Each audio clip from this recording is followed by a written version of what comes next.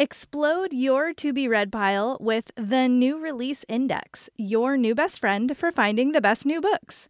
Curated by the book nerds here at Book Riot, it will help you keep track of the upcoming books we think should be on your radar. You can filter by genre, what's trending among other subscribers, and save books to your own watch list. And you can check out the demo at bookriot.com/new releases. That's bookriot.com/new releases. Happy browsing!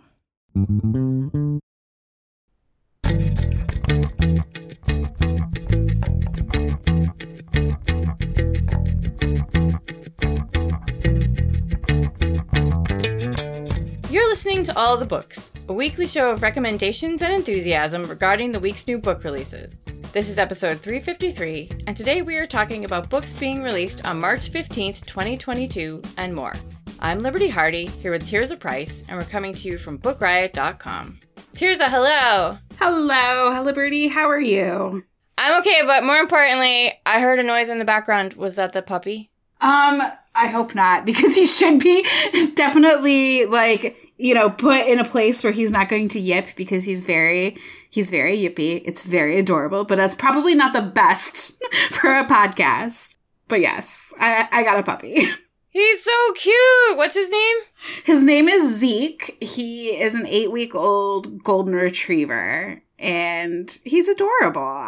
We're in love. Of course. You know, he's just very, very puppy-like. Woke us up every hour last night. It was awesome. Aww.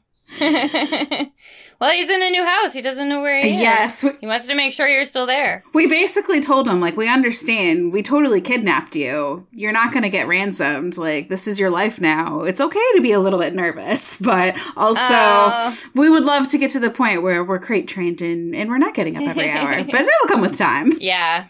Yeah, it's to be expected right now. Yes. So, how does he like the other members of his family? Or how do they like him, I guess I should say, since they were there first? Zeke loves everything and everyone, and he, just kind of embraces everybody with, boundless enthusiasm. He's such a puppy where he just, wants to run up to you and play.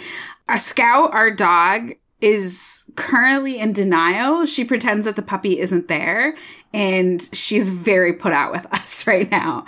But it's very new. The puppy's been in the home for less than 24 hours, so hopefully she'll come around. Oh my goodness. For some reason, I feel like so much time has gone by that you got him a few days ago now. Yeah, no, we got him. Well, technically we got him the day before yesterday, but we just got home yesterday. So, yes, He's very much still figuring out his place. The oldest cat, Oliver, he's kind of what the heck? And he took to the top of the fridge and he just kind of chills up there watching everything. But poor Jin, he was our pandemic kitten and he is I don't understand what's going on. So he'll kind of creep into a room and he'll watch the puppy and then he'll run away. And he'll creep into a room and watch, and then he'll run away. So we're definitely in an adjustment period, but nobody is... everybody is coming around, I think, and we're all being very gentle with the puppy, and he's just woo, let me play with everything. So even the cat toys and the cats are just kind of gross, but... Oh, yeah, no, they don't differentiate in toys. It's no. They have to play with everything. Now you have all kinds of sentient creatures in your house. I know. We have, I think we've definitely hit our hard limit of pets. We've got 2 dogs, 2 cats, no more. But it's really been a lot of fun, and he's really cute. I just forget, how puppies have to, experience the world through their mouths for, the first however many months of their lives. So I'm constantly, taking stuff out of his mouth and replacing it with a toy. And he's like, this is boring. I've already chewed on this. Let me go get that shoe or that slipper or that electrical cord. So, yeah, you really have to watch him. But he's fun. Yeah. I have a cat like that still. He's 3 now. And it's a constant game of what's in your mouth. He has chewed the corner off 3 of my bookcases now. Literally chewed the wood so that the corner is, all rough. Oh, kitty. And I don't know what's wrong with him. I've asked about it a million times. They're sometimes cats just do that. I'm oh, but why does it have to be this one? Right. But he'll eat anything that isn't nailed down. You have to watch him at all times. Oh he'll just suddenly decide, I think I should chew a hole in the corner of this blanket today. And then the next day it's I think I should eat the bottom of this potato chip bag and see what happens. It's just he's wild. pets. Our cat Jin has chewed on all of our dining room chairs, and they're like this black metal. So you can like see the scratches, and I'm just like, yeah. I mean, what's done is done. I can only get so upset about it. They were cheap dining room chairs. Yeah. But like, you're like, this is why I can't have nice things, cat. Yeah. It's to be expected, though. I mean, people have children. The children do these kinds of things. You know, we have pets. They do these kinds of things. Exactly. You know, except they don't understand when you tell them not to do it anymore. So. Yeah. And thus endeth the pet segment of our show for today. Let's see. Now we're going to talk about books. Yay. We're going to change it up and do something wild today and talk about books, you know, for a change. There are so many great books out today. I'm continuously impressed with 2022 yes. as far as new book releases. I mean, it's not just like the first Tuesday of the month now. It's like every Tuesday is bonkers. Yeah. It's so good. So we are going to start telling you about those. And I mean, of course, I'm going to ask Tears like 800 million more questions about her puppy, but I'm going to do that like after the show. So for now, first, we're going to hear from a sponsor. Explode your to-be-read pile with the New Release Index, your new best friend for finding the best new books. Curated by the book nerds here at Book Riot, it will help you keep track of the upcoming books we think should be on your radar. You can filter by genre, what's trending among other subscribers, and save books to your own watch list. And you can check out the demo at bookriot.com/new releases. That's bookriot.com/new releases. Happy browsing. Okay, so I didn't even know where to start today because I wanted to talk about all of my picks first. So I wrote them on a piece of paper and I pointed to each one to decide like what order I was going to talk about them in. And so first up for me is The Cartographers by Pung Shepherd. It is this wonderful, slight mystery, speculative novel. It's so hard to describe, but I just love it so much. It's about a young woman named Nell Young. I almost called her Neil Young in reading my notes because my handwriting is terrible. Her name is Nell Young, and she's a cartographer. If you don't know what a cartographer is, it's someone who makes maps. And Nell's father was also a cartographer, and at one point they used to work together at a museum until one day Nell found this map in his office that looked very unusual, and she asked him about it, and he said, "That's nothing. Don't pay any attention to that. You know, it's not a big deal." And she kept pressing the issue, kept saying like, "What is this? It's so unusual." And until it caused this huge fight between them. And he ends up getting her fired from the museum. Like, it's that big a deal. He's so angry that she won't drop the issue of this map. And it causes that big a rift. So now she's working at a different place on her own as a cartographer. And she learns that her father has died, and you know they haven't talked in many years, and she's very upset and shocked by this. And when she goes to his office at the museum, she discovers that he still has this map hanging around in the office. And now that he's not there to say, you know, leave it alone, she starts digging into it, and she goes searching for it on the internet. But this is the internet, and it turns out this map is very special, and there are people out there who are looking for people who are looking for this map. And it leads to all this intrigue and adventure. It leads her to this group of cartographers that existed decades ago, and a dangerous villain who has been trying to hunt down every copy of this strange map and destroy it, even if it means leaving a trail of bodies in their wake. And Nell is determined to find out the map's origin and just where it leads. And it sends her on this adventure where she makes all these new friends and she finds out all these new things. And it's a little unusual. I can't say anything else without like spoiling it, but it's just so, okay. So I've just told you like there's violence and murder, but when I read this book, I was like, that was like a really nice, like gentle book. It was just really charming.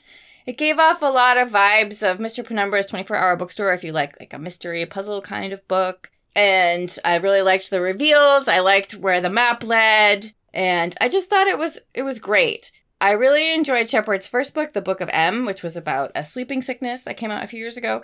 And I highly recommend picking that one up, but I loved this one even more.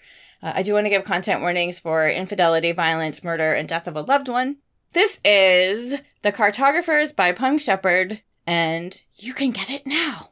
Yay! I actually got that in my Book of the Month box, and I'm really excited to dive into it. It's so good. Plus, the cover is so beautiful. gorgeous. All right, so my first pick is a sequel to a book that I'm pretty sure I talked about on the show last year. It is The League of Gentlewomen Witches by India Holton. It is the sequel to The Wisteria Society of Lady Scoundrels. And oh my gosh, it's so much fun. You do not have to read The Wisteria Society in order to get this book, but like, I think that your enjoyment would be increased if you read them both because they are fun, historical, with magical twists. So they're set in a alternate Victorian time period where pirates, lady pirates, and magic kind of reign supreme, I guess. There are these groups of people, there's pirates and there's witches. And allegedly they absolutely hate each other and they have this, rousing sort of feud that's been going on for decades. And they're constantly competing with one another. And when this magical amulet is rediscovered, it sort of sets off this whole book. So the book stars Miss Charlotte Pettifer, and she is of a family of witches, and she has been prophesied to basically be the next leader of the witches there in England. And when the amulet is discovered and presented in the museum, she's like, well, I gotta go steal that amulet because basically it's my birthright. And she unfortunately is competing against all manner of pirates and villains and whatnot. And it's really funny because they're like all staking out the museum, trying to figure out the best way to steal this amulet. And she runs into an Irish pirate who is also after the amulet. And they sort of start on this merry war of words that turns a bit heated when somebody else steals the amulet out from underneath them. And they go on a merry chase in this pirate's flying house because, yeah, there are flying houses in this book series. Like, I forgot to mention that the pirates don't fly ships, they fly houses with magic. It sounds completely bonkers, but like you just have to go with it because it's utterly delightful. One of the things that I really love about this book and the previous book as well is that India Holton really pokes a lot of fun at certain tropes throughout literature. So in Wisteria Society, it was all about making fun of Gothic literature, and the League of Gentlewomen Witches, it's all about like homages to Jane Austen, and there's so many Austen jokes in this book. I was, very delighted as an Austen fan myself.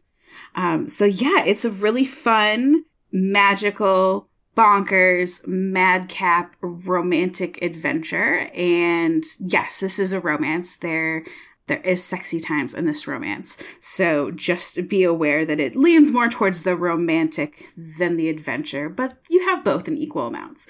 So that is The League of Gentlewomen Witches by India Holton. It is an utter delight. Absolutely delighted by this one, as well as the first one, which was a New York Times notable book of the year. Yeah. The last one. It's the Wisteria Society of Lady Scoundrels. Is that the first one? Yes. I think there's so many adjectives in these titles. I'm like, I don't know. The titles trip me up, but I love them. Yeah. No, they're so much fun. So switching gears, my next pick is a book that kept me awake. It is The Book of Cold Cases by Simone St. James, who most recently wrote The Sundown Motel, which is a creepy thriller. And St. James has a lot of creepy thrillers, and this is another great one. And it's also one of those books that incorporates podcasts and true crime fanatics, which is a thing that I love in books that have been coming out the last couple of years. And so it takes place in a small town in Oregon called Claire Lake. And the main character is named Shay Collins. She is a receptionist at a doctor's office. And at night, she runs a website about cold cases. She's obsessed with true crime. And partly because the town that she lives in has one of the most notorious unsolved true crime cases in history. It's the Lady Killer case about some murders that took place 40 years prior. There wasn't a suspect in those cases, a woman named Beth Greer, who was the daughter of the town's wealthiest family. Her parents had died. She was very eccentric. She lived alone in her home, and she was suspected in these killings, but she was never convicted. She was acquitted. And for the last 4 decades, she's lived up on the hill, in her big giant mansion, and hardly anyone ever sees her. And, of course, Shay is wildly curious about her as a true crime fanatic. And one day, Shay is working at the doctor's office, and a patient comes in for an appointment, and she realizes it's this woman, Beth Greer, the suspected lady killer. And instead of doing her job, like she should, she leaves her job and runs after her and asks her, can I interview you for my podcast? And to her surprise, Beth says yes. But now Shay is like, why all of a sudden after 40 years and not giving any interviews and not talking to anybody has this woman decided to talk to me? So she doesn't know like what's going to happen. But Beth tells her that she has to go to her family's mansion for the interview.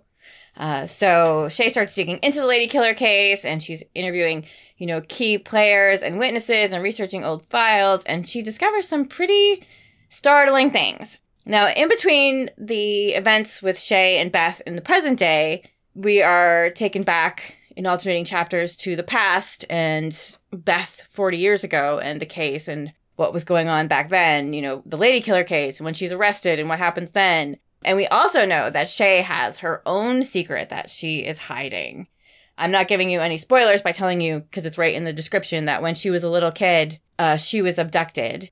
And so it's always stayed with her and driven her fascination with unsolved cases. So is her desperate need to get to the bottom of cold cases a way for her to avoid dealing with her own past, to reconcile with her past? Is it really healthy for her to be spending all this time thinking about crime? It's so fun. It goes by so fast. And also, I don't know, I'm usually pretty hard to frighten, but there was this like one little part in the book where I was reading it in the middle of the night because, one, that's a bad idea right there. And two, I think my husband was at his father's house that night. So again, a bad idea. And there was this one part where I'm like, uh-oh, oh hell no, oh hell no, uh-oh. Like, I just like, oh, I'm not going to sleep now. And just totally gave me the creeps, which I loved because it's a mystery, but also scared me, which is so fun. If you love, true crime, if you love thrillers, if you love being scared, this one will ring all your bells. There are a lot of content warnings. Child kidnapping, sexual assault, murder, chemical abuse, car accidents, police brutality, infidelity, mental illness, child endangerment. That is The Book of Cold Cases, and it's by Simone St. James. That's also on my TBR. I just got a finished copy of it. Can't wait. All right. So my next pick is this really beautiful graphic novel, and it's actually a wordless graphic novel. It's called Isla to Island by Alexis Castellanos, and I mean, technically, I think it's written/illustrated more towards younger readers in mind, but honestly, it's like an all ages type of book.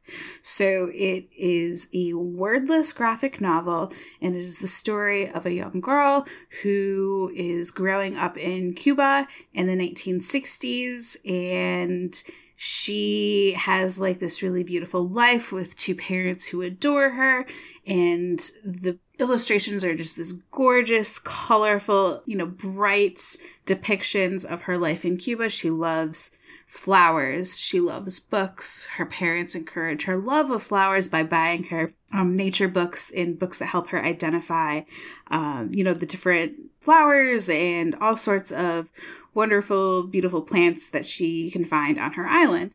However, in the background is Fidel Castro's regime in Cuba, which is very scary. And when violence erupts in the streets outside of her house and actually shatters one of her bedroom windows, her parents make the heartbreaking decision to send her to the United States in Operation Peter Pan.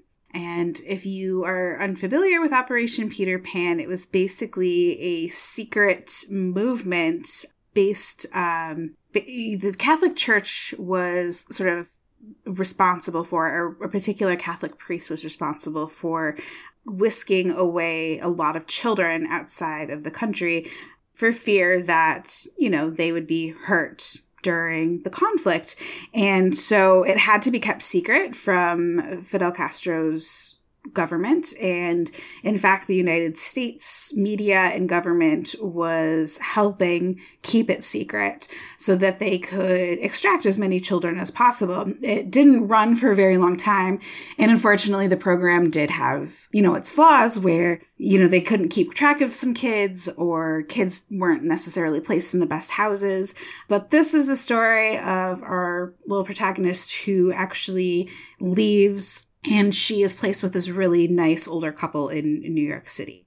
And they care for her, but they also struggle to connect with her. So when she arrives in New York, the color palette is all gray and black. There's no color in her world. And she's very sad. But slowly through the course of the following months, because it's winter when she arrives, spring starts to come to New York City, and she starts seeing flowers, and she discovers the library, and they realize that she loves plants and she loves books, and her foster parents make an effort to connect with her over, her love of these things, and also through food and her culture. And slowly the color starts to seep back into her world until she is reunited with her parents. And it's just a really beautiful, colorful, moving story. I was a little bit surprised that there were no words in it, but this is truly a story that, you don't need words to understand what's going on. You can just feel the emotion on the page. And I think that the author illustrator did such a wonderful job with that. So that is Isla to Island by Alexis Castellanos. All right. My next pick is somewhat related because it's about a Cuban American. It is Secret Identity by Alex Segura. You've probably heard about this book because it's received all the stars. It's been getting tons of great reviews everywhere, and I feel like it's been talked about for years and years now, and it's finally here. So it is Secret Identity, and it's set in 1975 in New York City. Carmen Valdez works at Triumph Comics. This is itself a triumph because she is a young woman working in comics in the 1970s, which is pretty unheard of. And, Triumph Comics is a pretty well-known comic publisher. They're not like Marvel or DC, but, they've got some great stuff out there. And she really wants to write a superhero book, and she's got all these ideas, but, she's just working like in editing because she's, and as an assistant because, they're like, all the men have all the jobs. And then one day, one of her coworkers, Harvey, asks her to help him come up with a new character, and they create the Lethal Lynx, which is Triumph's first female superhero. But Carmen, while excited about this, gets like these weird vibes from Harvey. Like he seems kind of shady and nervous, and it's not long after they finish their first script that Harvey is found murdered in his home. And then Carmen discovers that he had turned in their scripts to their boss and left her name off of them. And now the publisher is running this comic, The Lethal Lynx, without giving her any credit for it. And it's a runaway hit. And she doesn't know what to do because she's kind of nervous about what happened to Harvey. She suspects that maybe it's somebody who works at the comic place who murdered him. She herself is a suspect in his murder. She also has some secrets that she's keeping from the people around her. And then someone from her past shows up and makes her very nervous, and the police are prying. And so it's all a big mess for her. She doesn't know what she's going to do. It's just this really great book of secrets, secret identity, obviously referring to like a comic hero, but also Carmen has her own secret identity. She's a superhero pushing back against misogyny, but also she's hiding her sexuality from her coworkers and her family. And she's also hiding some other secrets that, she doesn't want people to know about. It goes by so fast. Plus, Alex Segura has written comics in the past, and I'm assuming will continue to. So he knows his stuff about comics. And also there are actual pages from the Lethal Lynx included in the book, which is so exciting because I read a galley of this and I didn't get to see the artwork. And so they sent me a physical copy, and it's beautiful. There's several pages of this comic illustrated by Sandy Jarrell and lettered by Taylor Esposito, which is also included in the book. And it's really fun. And I really liked the setting of 1970s New York City. And I just love it. So I'll let it speak for itself. You can check it out. It's Secret Identity by Alex Segura. I guess I'll let it speak for itself now that I've said like a lot of words about it is what I meant to say. But it's just so much fun. And now that takes us to our next sponsor. All right, Tirza, what do you have for us? All right. So my next pick is a book that I feel like I have to disclose up front. A friend wrote this. I read a draft before it sold. However, I think it's super fantastic and I can't wait. It is Air by Monica Rowe, out from Macmillan Books today. And it is a middle grade novel. And it is about Emmy. She is 12 years old. She is in middle school. She lives in a really rural town. And she also uses a wheelchair. And she is like really super obsessed with WCMX, which stands for basically wheelchair motocross. And if you're unfamiliar with the sport, it's basically like doing the types of like bike and skateboard tricks, but like in a wheelchair. And so she is just like a kid who loves speed, is always on the go. And she used to, practice her tricks with her dad, but unfortunately her mom passed away relatively recently. And as a result, her dad has to, work a lot, and he doesn't have as much time to help her out with her tricks. So she's kind of always, doing them on the side, even though he's kind of warning her like, hey, don't do those alone, think about safety. And she's just like, I want speed.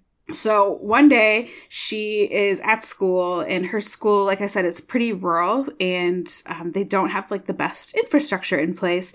And there's this really shoddy ramp at her school, and she is going on this ramp and she's totally like in control, but somebody tries to help her with her wheelchair and she actually takes a fall. And she's really annoyed because she was like, I wouldn't have fallen if people hadn't tried to interfere. Like, I know how to handle myself. But the school has the reaction that like, oh no, we can't have the girl who uses the wheelchair falling on our school property. That's a liability. So they sign her an aid. And Emmy is livid because she doesn't want an aid. And she's completely capable of getting around on her own. So she and her friends concoct, this hilarious scheme to ditch her aid whenever possible. At the same time, she's also trying to raise money to buy her own tricked out wheelchair that will be safer and better for her WCMX dreams and aspirations and tricks. And she's actually got that covered. She has an Etsy shop where she makes bags for wheelchairs and mobility aids, and she sells them. And she is actually quite successful at it because that's like a very much a big business on Etsy. As a personal aside, I've totally purchased bags from shops that actually do a lot of mobility aid bags as well. And it's like incredible the number of different bags that you can have in all the different ways that you can sort of trick out your device with these bags. Like I had no clue until I saw this Etsy shop. So, and then I read this book and I was like, oh my gosh, this is so cool. So anywho, Emmy is on her way. She's probably guessing that within a year or so, she'll have enough money to buy the chair that she wants. However, after, being assigned an aide, the aide sort of catches on to Emmy's plan that she is raising money for this chair. And she goes to the school administration and is like, oh, we should have a fundraiser for Emmy so she can get her chair sooner. And that actually really ticks Emmy off because she doesn't like people looking at her as this charity case and as somebody who like needs money. She's got a plan. She's totally capable of raising the money on her own. She wants to do it on her own terms. So it, creates a lot of tension between her and the aide and the school. And she has to kind of figure out, like, how is she going to communicate her autonomy and stand her ground with this administration, who, probably should be using the money to improve their ramps rather than try to help out Emmy. And it's just really smart. It's funny. I hope that, I learned a lot about sort of rewriting a lot of ableist views that I have grown up with and, learning that like, hey, don't like reframe your thinking about people with disabilities and people who use wheelchairs, because it's, society's really bad about casting people in a very ableist light. So I thought it was a really fun book. I hope a lot of kids and adults enjoy it. It is Air by Monica Rowe. Okay, so my last pick for today is going in a wildly different direction. Just completely different. And it is Riding with Evil, Taking Down the Notorious Pagan Motorcycle Gang by Ken Kroek with Dave Wedge. This, it just came across my desk one day at just the right time, and I was like, I'm going to read this true crime, infiltrating gang book, and it was really good. If you like gritty true crime, if you like things like The Departed or Donnie Brasco, where people go undercover, in the case of Donnie Brasco, like, for real, it's a real story. This is the book for you. Ken Kroek is a former ATF agent. He started working like in 1990. And by the time he retired a few years ago, he had been involved in like over 1,000 operations. But this was a big one. There was a motorcycle club. This is like just prior to when the internet really took off and cyber crime and all the stuff, where these gangs were, driving truckloads of drugs and weapons across the country and doing all kinds of horrible things.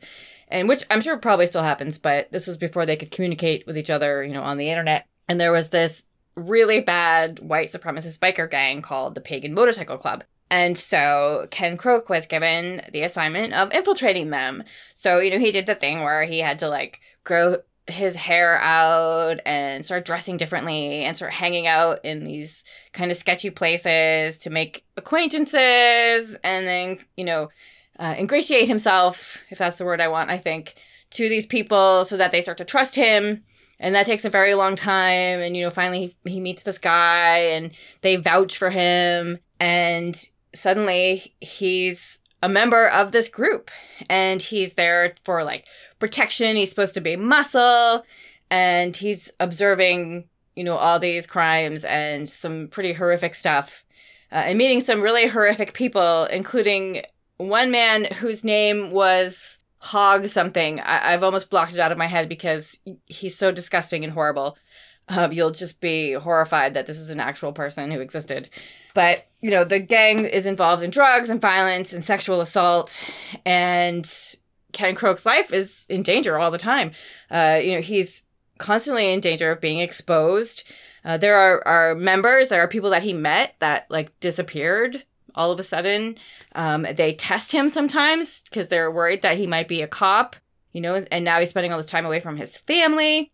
And it goes on for a really long time until, eventually, they bust this gang, which is right there in the title. It's not a spoiler. And it was just so fascinating to me. There are not quite the Donnie Brasco moments that you expect from these kind of things where he can't tell, if he's good or evil anymore, or, obviously he misses his family. There's some problems there, but like nothing like serious like that. Also, there's no biker bar dance sequence like in Pee-wee's Big Adventure, which I was a little disappointed about, but that's okay too. But because of his work, some dangerous people went to jail. And the agency also changed how they did things. He was a higher-ranking agent who was left in this position for an extremely long time, and no one is allowed to be undercover that long anymore.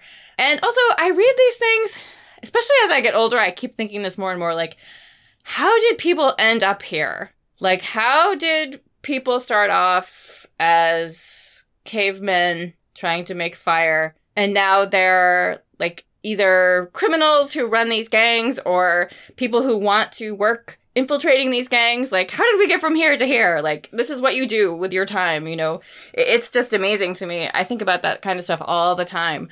It just fascinates me. This is a book about a violent gang, so obviously there are all kinds of content warnings, including violence, sexual assault, racism, drug use, and abuse, and murder. This is Riding with Evil, Taking Down the Notorious Pagan Motorcycle Gang by Ken Kroek with Dave Wedge. Awesome. Well, we're going to end on a dark note because my next vinyl pick is kind of dark. It is a sequel, and it's kind of hard to talk about this book without also talking about the first book because you do need to read them in order. So I'm going to talk about both. So the books I'm going to talk about are The Initial Insult, which came out last year, and The Last Laugh, which comes out today by Mindy McGinnis. And oh my gosh, The Initial Insult was one of my favorite books of last year. They are dark Edgar Allan Poe retellings set in contemporary rural Ohio. All sorts of like small town mysteries, dark family secrets, like everything that you would expect basically if Edgar Allan Poe were writing about a small rural Ohio town. So in The Initial Insult, which is a loose retelling of The Cask of Amontillado and Mask of the Red Death, there are two girls. They used to be best friends, Tress and Felicity. When they were kids, Felicity was sleeping over at Tress's house and all of a sudden had to go home and demanded to be taken home in the middle of the night. Tress's parents agreed and they put her in the car to drive her home, and they were never seen from again. Felicity showed up on the banks of the river the next day, cold, wet, and with no memory of what happened. Tress's life pretty much deteriorated after that point. Like, without her family, she had to go live with her grandfather, who is very neglectful, bordering on abusive, and he runs this sort of side road highway attraction with wild animals. It's basically like Tiger King, but way sketchier. And like, she has lived her life, like her entire teenage years growing up in this really horrible situation. And she harbors such great resentment to Felicity because she's certain Felicity knows what really happened, but refuses to tell the truth.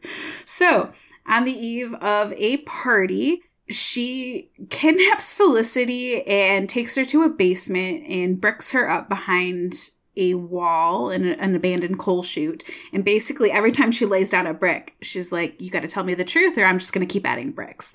And so they have like this really tense night in which a lot of stuff happens. I'm not going to say what because you've got to read it. But one of the things that happens is one of the panthers at her grandfather's roadside attraction escapes, and that also causes a lot of mayhem. So the Initial Insult like ends on a literal cliffhanger where you're not sure what's going to happen next. The Last Laugh picks up immediately after that aftermath of the party and all of like the havoc that has been wreaked. Basically, there's a missing person. There's still a panther on the loose. Somebody has been attacked by said panther, but cannot go to the hospital because that would kick off an investigation that might lead to the truth about what happened at the party. And it's dark. I really enjoyed this book because, well, first of all, I've been dying to know what happens next. Second of all, I enjoyed that Mindy McGinnis added another character perspective. So the first book is dual point of view between Tress and Felicity. The second book, you get another character perspective. Again, I'm not going to tell you who because it's a little bit of a spoiler. And that is really awesome I think she does such a good job of getting into each character's minds. And with both books, she does a really excellent job of like taking a situation where one character sees the situation in a very, straightforward way, but then the other character sees a situation from a completely different angle. And, the truth is probably somewhere in between. And I think that's really hard to do as an author, but, Mindy McGinnis pulls it off. So The Last Laugh is also a retelling of some Edgar Allan Poe works. It's a retelling of The Telltale Heart. And there's two others. And I'm so sorry. I tried to find which other two stories, the titles, and I'm blanking on them, which is really embarrassing because Mindy and I did an event like only a few weeks ago and she said the titles and I was like, oh, those are lesser known Poe stories that I had not read. And I was like, I got to go read those. And then I've forgotten. I'm so sorry, but read it. And if you are more well-read in Poe than me, you can let me know which stories those are. So that is The Initial Insult and The Last Laugh. Honestly, one of like the best, darkest YA duologies I've ever read. And quick content warning for violence and abuse and a lot of like animal peril. So yeah. It was great, though. I really enjoyed them. So, okay, two things. One, like, Mindy McGinnis, it's like every time she writes a book, she's like, let me see if I can outdo myself in dark and twisted. Because, I mean, this is just her speed all the time. Is like, heading straight for really dark and disturbing. Yes. And it's great. Also, Cask of Amontillado. I know how it's pronounced. I know how it's spelled, but forever in my head, when I think of the story, it's a cask of armadillo. That's just what the word is in my head. Even when, like, I hear people say it, I'm like, oh yeah, okay.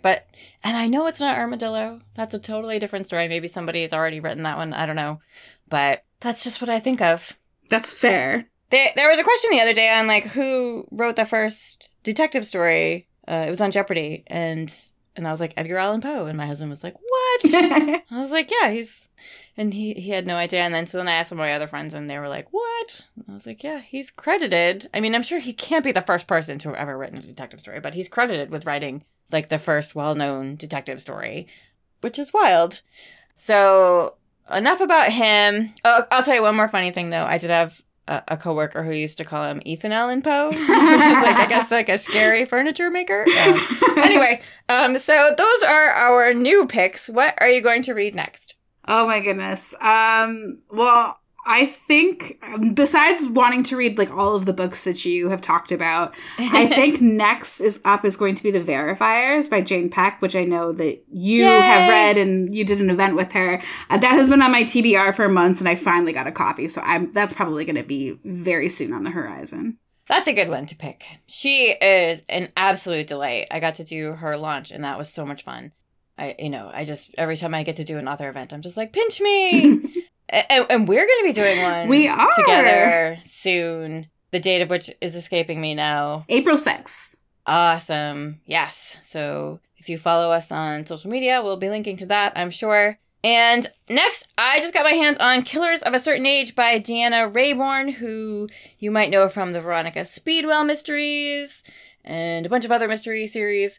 This is the first, I don't know if it's going to be a series or if it's a standalone, I just got it, about a group of women assassins in their 60s who are retiring and go on a vacation to celebrate their retirement, but someone is out to get them because when you're an assassin, you can't ever really attire. You can't ever really retire. You can wear great attire, but you can't ever really retire.